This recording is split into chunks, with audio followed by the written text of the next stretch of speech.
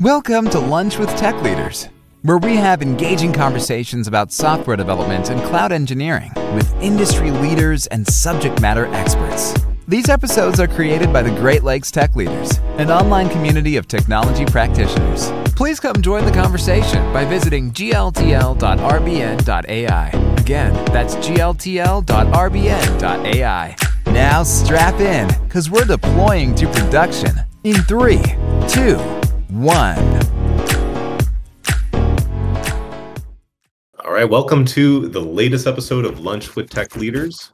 My name is Ray Welker. I'm a cloud solutions engineer with Right Brain Networks. And I'll be your host today, where we talk about the role of tech in climate change.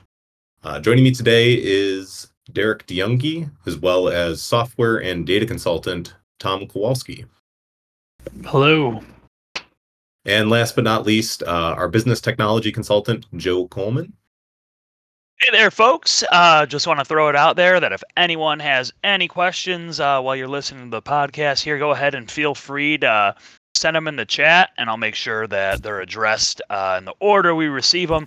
That way we can really dive in on that topic. So thank you so much.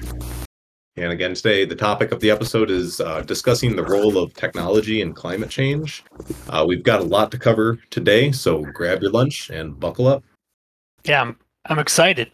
This is one thing we talked about doing for a while now, and yeah, it's finally come up, and we're glad to have Zaven with us. If you want to go ahead and introduce yourself.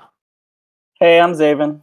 I work on a variety of projects at the interface of ecology, environmental science, and technology since about 2016. That's been my focus, so maybe we'll get into some of those. Really happy to be here. Happy to have you. Yeah, great to have you. So I kind of just want to set the stage. Climate change is definitely a hot topic right now. From the outside looking in, we can see all of the essentially the associated results of that, such as rising global temperatures. Just wanted to throw like a statistic in there. Since the late 19th century, on average, the Earth temperature has risen approximately 2.2 degrees Fahrenheit. That's largely due to increase in greenhouse gas emissions like carbon dioxide, methane, and nitrous oxide. And a lot of that, stems from human activities related to agriculture, our consumption when it comes to fossil fuels, and some industrial processes.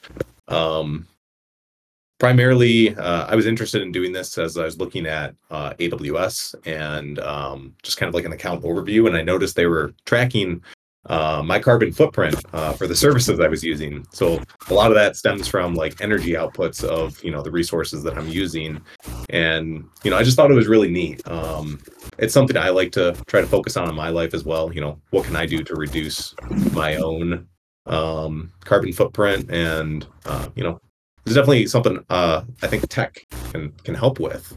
Zaven, maybe this would be a good place to start, but kind of what are the areas that we could use tech in to help reduce those carbon emissions? What are some of those main focus areas? Sure. I mean, it's everything, right? I mean, if you want to go like really big picture, the reason we have climate change is because of technologies in general, not necessarily information technologies, but those are contributing too, right? So all technologies, we like to say it's an everything, all of the above answer. Everything can have a lower carbon footprint, and everything can develop in a way that's more sustainable. Specifically, I think the things that are going to have the biggest direct impact or the biggest direct relationship with the subject of climate change, it's really energy transition and adaptation, right? So we have to get off fossil fuels, and we also have to build systems that are going to be adaptable to the new climate. So that's carbon footprints. If you're looking at anything in information tech, it's just more efficient use of computing resources. Of course, changing transportation to work off electricity rather than fossil fuels. But there's a big list there. And then adaptation-wise, we need to do things like use less water, put the forests back on the planet, create ecosystems that are self-sustaining so we get the benefits that those, you can think of them as natural technologies that those ecosystem services offer us, that have been in place basically until about 100 years ago.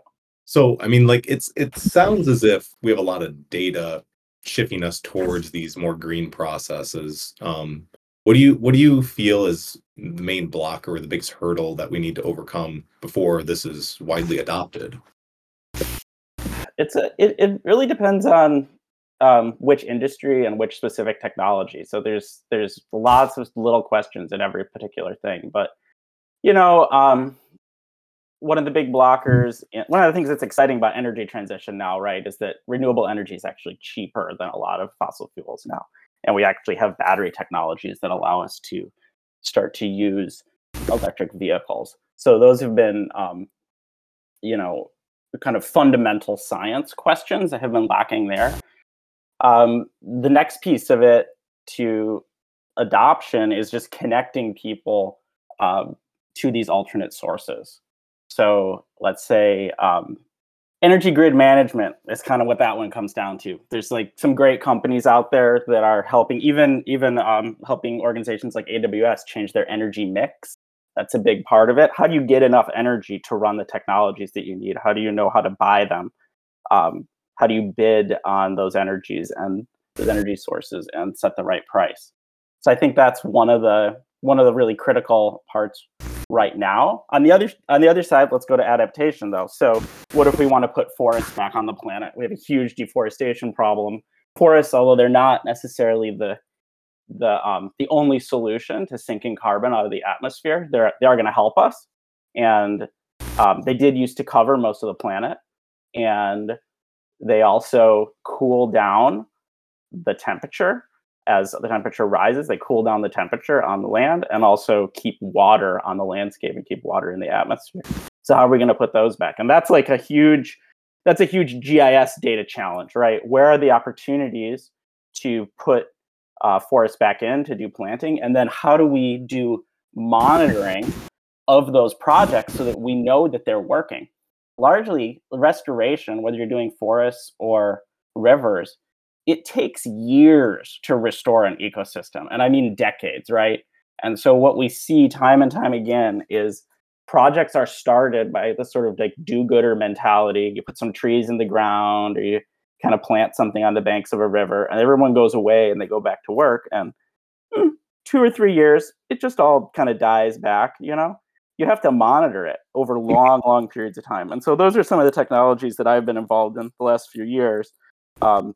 Restoration monitoring, where we're taking pictures of trees, we're using satellite imagery to compare change over time, or we put in situ sensors into rivers, so we get these long histories of data, and we can tell both that things like something is happening and we're going back and checking up, but also what worked. We don't always know what works when we do restoration on the landscape. So I think those are two huge areas, but there's probably 200 things I could list.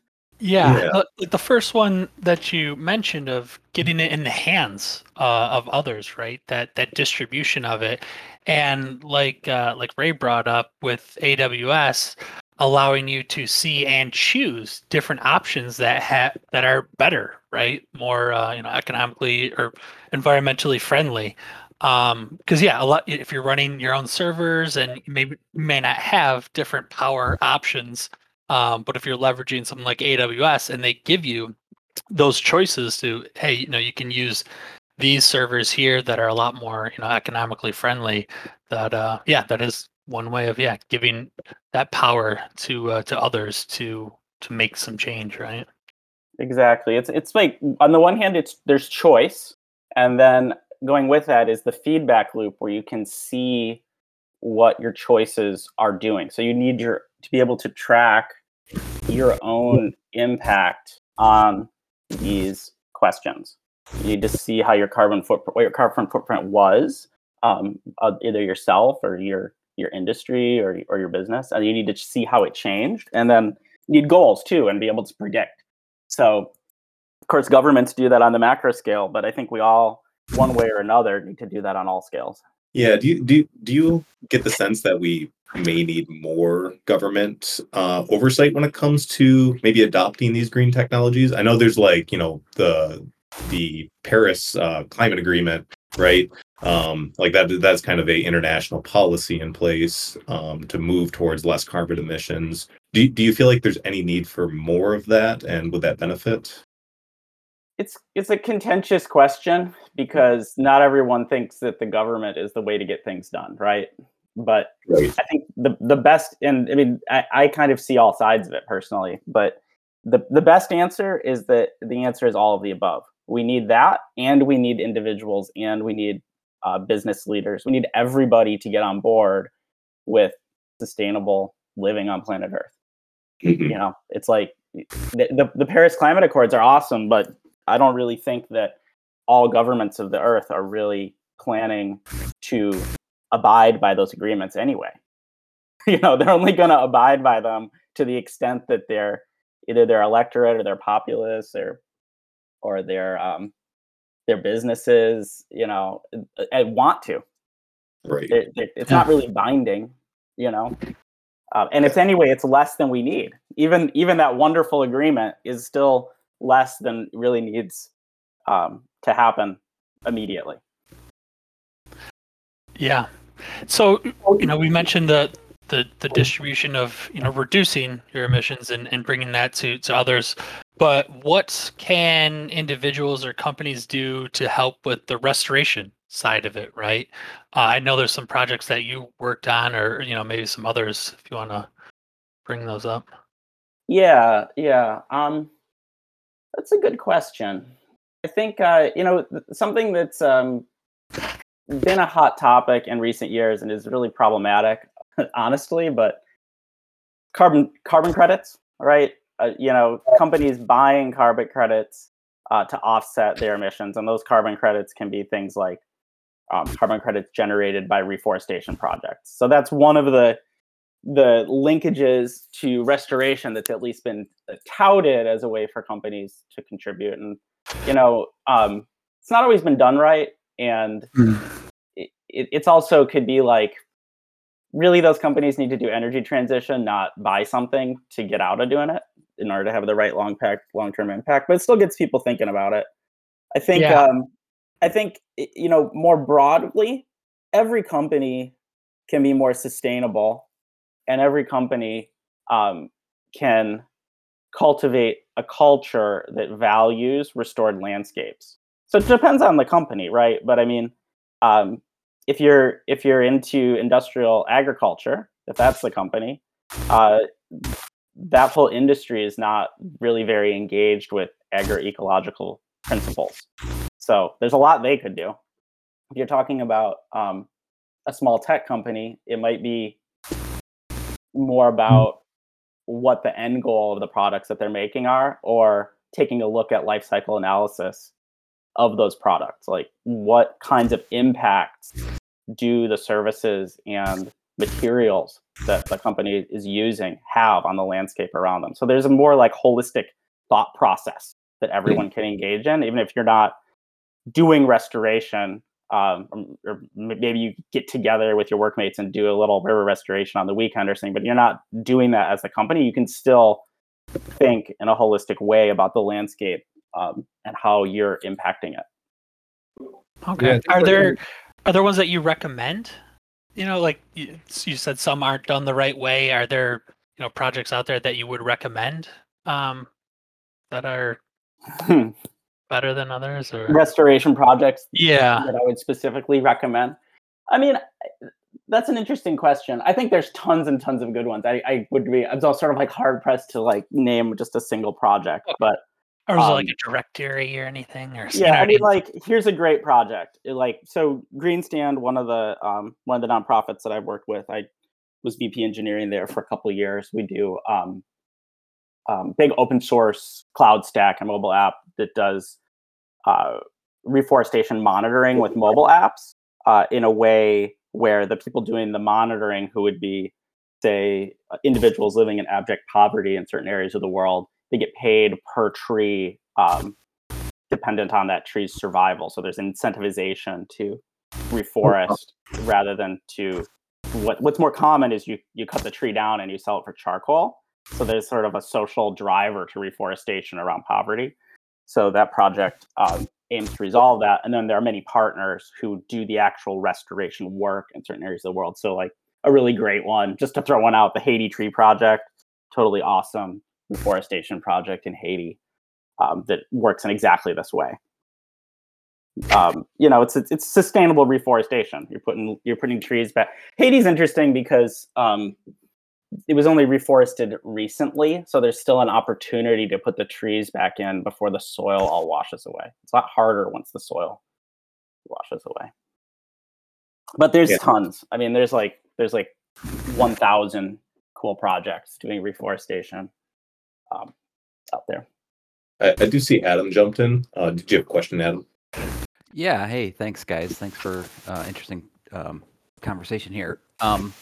I've always been fascinated by technology and how it, the potential it has to solve humanity's problems. So I wanted to see if anyone on the panel had done any research on, carbon capture and storage technologies.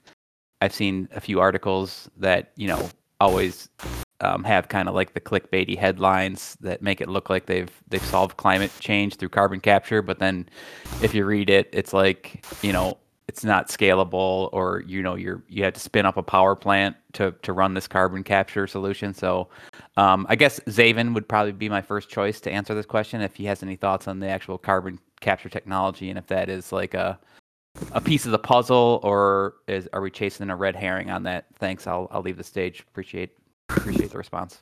Sure. My personal opinion about it is that to really solve this, if we were really going to solve the carbon dioxide problem, it's not just carbon dioxide; it's also methane, right? The reason everything's happening faster right now than people thought it was going to is because no one accounted for the methane. So that's the big thing right now in greenhouse gases. But anyway. And methane is largely due to agricultural processes right now, like mass cow farming or cattle farming, right?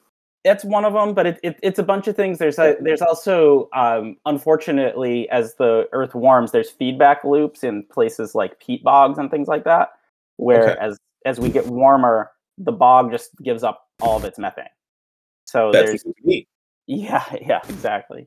So that's no good. But anyway, if we were gonna really solve this, if we're gonna really get the atmosphere back to a level that we have been used to for many hundreds of years, I think that carbon capture technology will have to be used. There's just too much carbon going into the atmosphere. We're going to have to suck it down. But the danger is that we focus on that now as though that's going to be the solution for, right now or the immediate future. Because one, it's really not ready. Definitely not ready, which I think is what Adam was kind of pointing out as he's looked into it more deeply. And the other problem is that, the amount of carbon dioxide that we emit into the atmosphere every year is basically equivalent to burning a forest the size of Africa every year. It's an enormous amount of carbon dioxide. It's huge. It's not really physically conceivable that we would be able to quickly just suck that up. It's a huge, huge amount. It's a scaling problem, basically.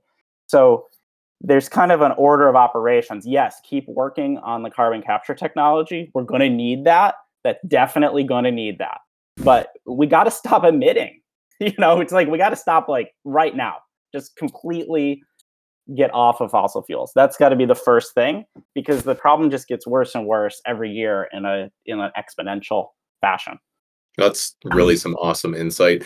And you say it's a scaling issue as well. Is it also that the technology is just so new that it's a very costly process? Does that have anything to do with it?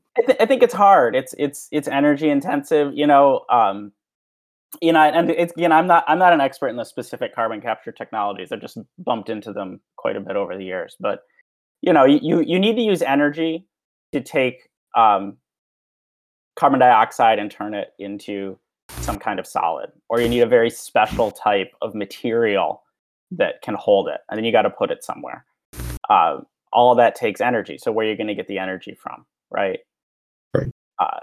And okay, solar and wind are getting more and more efficient. We could have enough energy for that eventually, but it's going to be a big energy footprint. So we better plan for how that's going to work out. Yeah, so I think the education and awareness is where a lot of how can businesses and technology kind of get started, or hopefully we've already been started, but in doing their part, right? So I think that kind of goes back to, Ray, what you were saying about like having metrics, or this kind of came up because you saw AWS providing those metrics about carbon footprint. Yeah, it was there and in my face, and I was like, wow, this is very interesting. I think there's probably some of that has to do with like probably something that we have to start reporting on, right? Especially for companies the sizes of Amazon. But it's interesting that more of this data is becoming available to smaller industries, or just mom and pop shops. I agree. Start including it, right, in their offerings. Right, we small little SaaS offering that you have. It's ours is a lot less carbon footprint than our competitor, even. Right? That's an interesting marketing material. Yeah. I completely agree, Derek. I think from the perspective of tech, the metrics are a crucial step that could be taken proactively. I think that people in tech that care about this issue could advocate for that in any company. I don't think that there's certain things that are going to be hard to know, right? The carbon footprint of like even a refrigerator depends on the power mix that's being supplied to it. So it can be tricky, but there's other things that are easy to know. Like if you are doing Bitcoin mining, you should stop doing that. It has a huge energy footprint. So those things that's just qualitative, and those things can be talked about more. Just being more honest about what about GPUs, any GPU training. That's very, very energy intensive. You really got to take a hard look at that and determine kind of if it's worth it from the environmental perspective. Yeah, absolutely. To really make any difference, or I like to call it doing science, right? You have to have the measurement. And I think you're right that measuring your carbon footprint is it's tricky. Like it depends on where you get your energy. It depends on who made the product that you're using, that and what went into the those materials and processes, and so I think getting just starting to demand these type of metrics from like the big folks, right, is a good way to get started, right? I think it's really awesome that Amazon's providing that. I'd like to see more companies start to make these measurements available to us. Something I've always kind of wondered, and I'm all for, move away from fossil fuels. I think that is, thing we should do tomorrow, today, more importantly. But like the move to electric vehicles, I always kind of wondered the energy footprint that it takes to develop a battery, and then the process that it takes to recycle that battery after that car reaches its end. Right.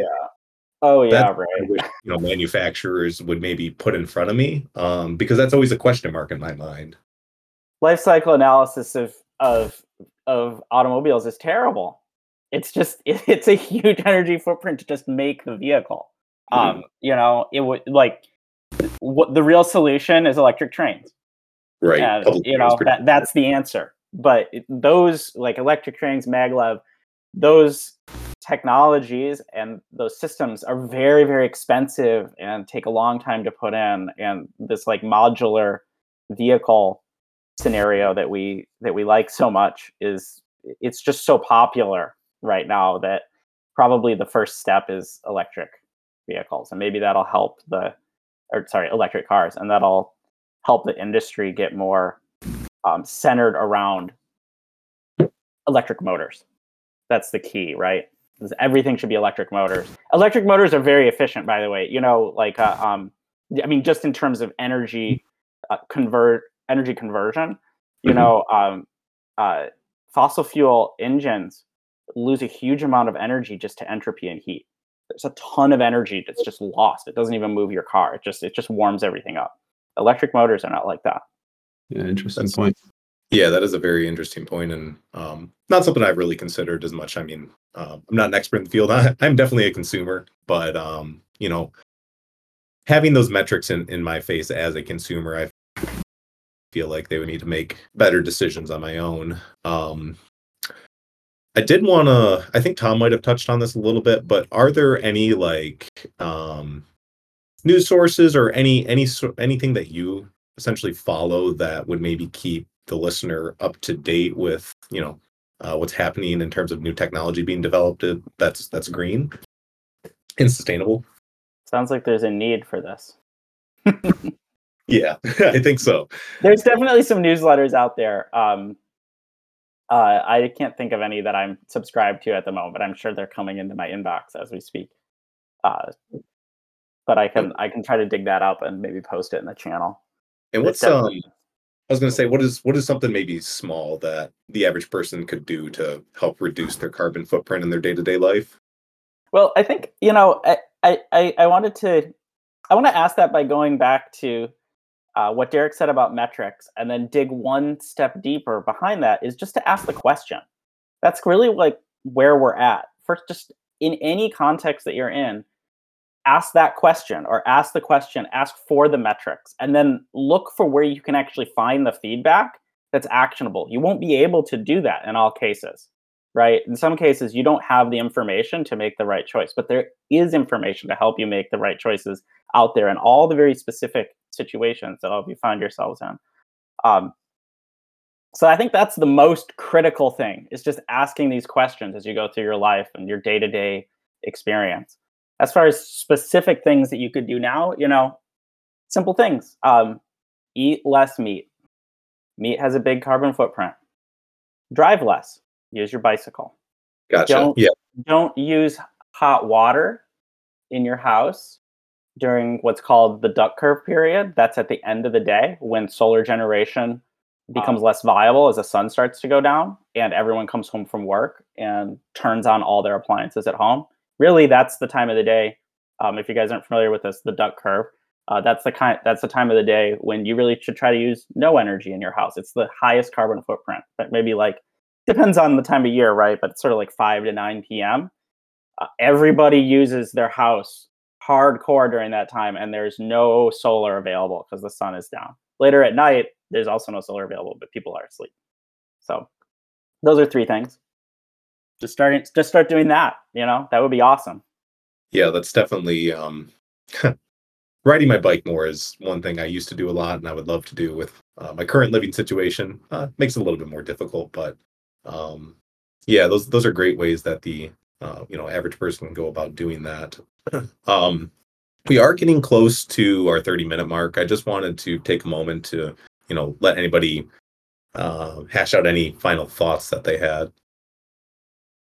I got a question for you. What's your thoughts on the fusion breakthrough? Do you see that as something you're excited about, right? For reducing fossil fuels in the future, or do you see issues with it, or is it just still a dream? I mean, fusion would change everything. I we'll see if they can get it working at production scales, and you also gotta. I actually not really familiar with what life cycle analysis looks like for those technologies. Obviously, it's much better than fission. That's one of the reasons we all are excited about it. But you still have to make these huge things. And I don't really know exactly what goes into that or what happens when they break. How expensive is the maintenance? Is it actually, are we actually close to a truly scalable fusion? We've been here before, probably not, right? And even if we were to transition to it, right now, which would be great, we still have way too much greenhouse gas in our atmosphere. We have to get that. We'd still have to get that all out of our atmosphere. Greenhouse gas emissions now force the climate 10 or 20 years in the future, right? So even if we stopped everything immediately, we'd still have to deal with that. And we can't stop it immediately because it's going to be a transitional period. So it's more about the planning, I think, for once that technology is available. All right. Well, that is our 30 minutes. I wanted to, thank you, Zaven. It was a very, very informative podcast we had here today. I think you had a lot of great insight into all the questions that we asked. Thanks to the audience for being here as well. And I also wanted to, for next week, we'd love to have you guys join us again. Our Vice President of Engineering here at Right Brain Networks, Derek DeYoungi, is going to be hosting that. And as always, the episode will feature expert guests and interactive conversation. So be sure to tune in. Thank you so much for having me here, guys. This is awesome. Thank you. Thank you.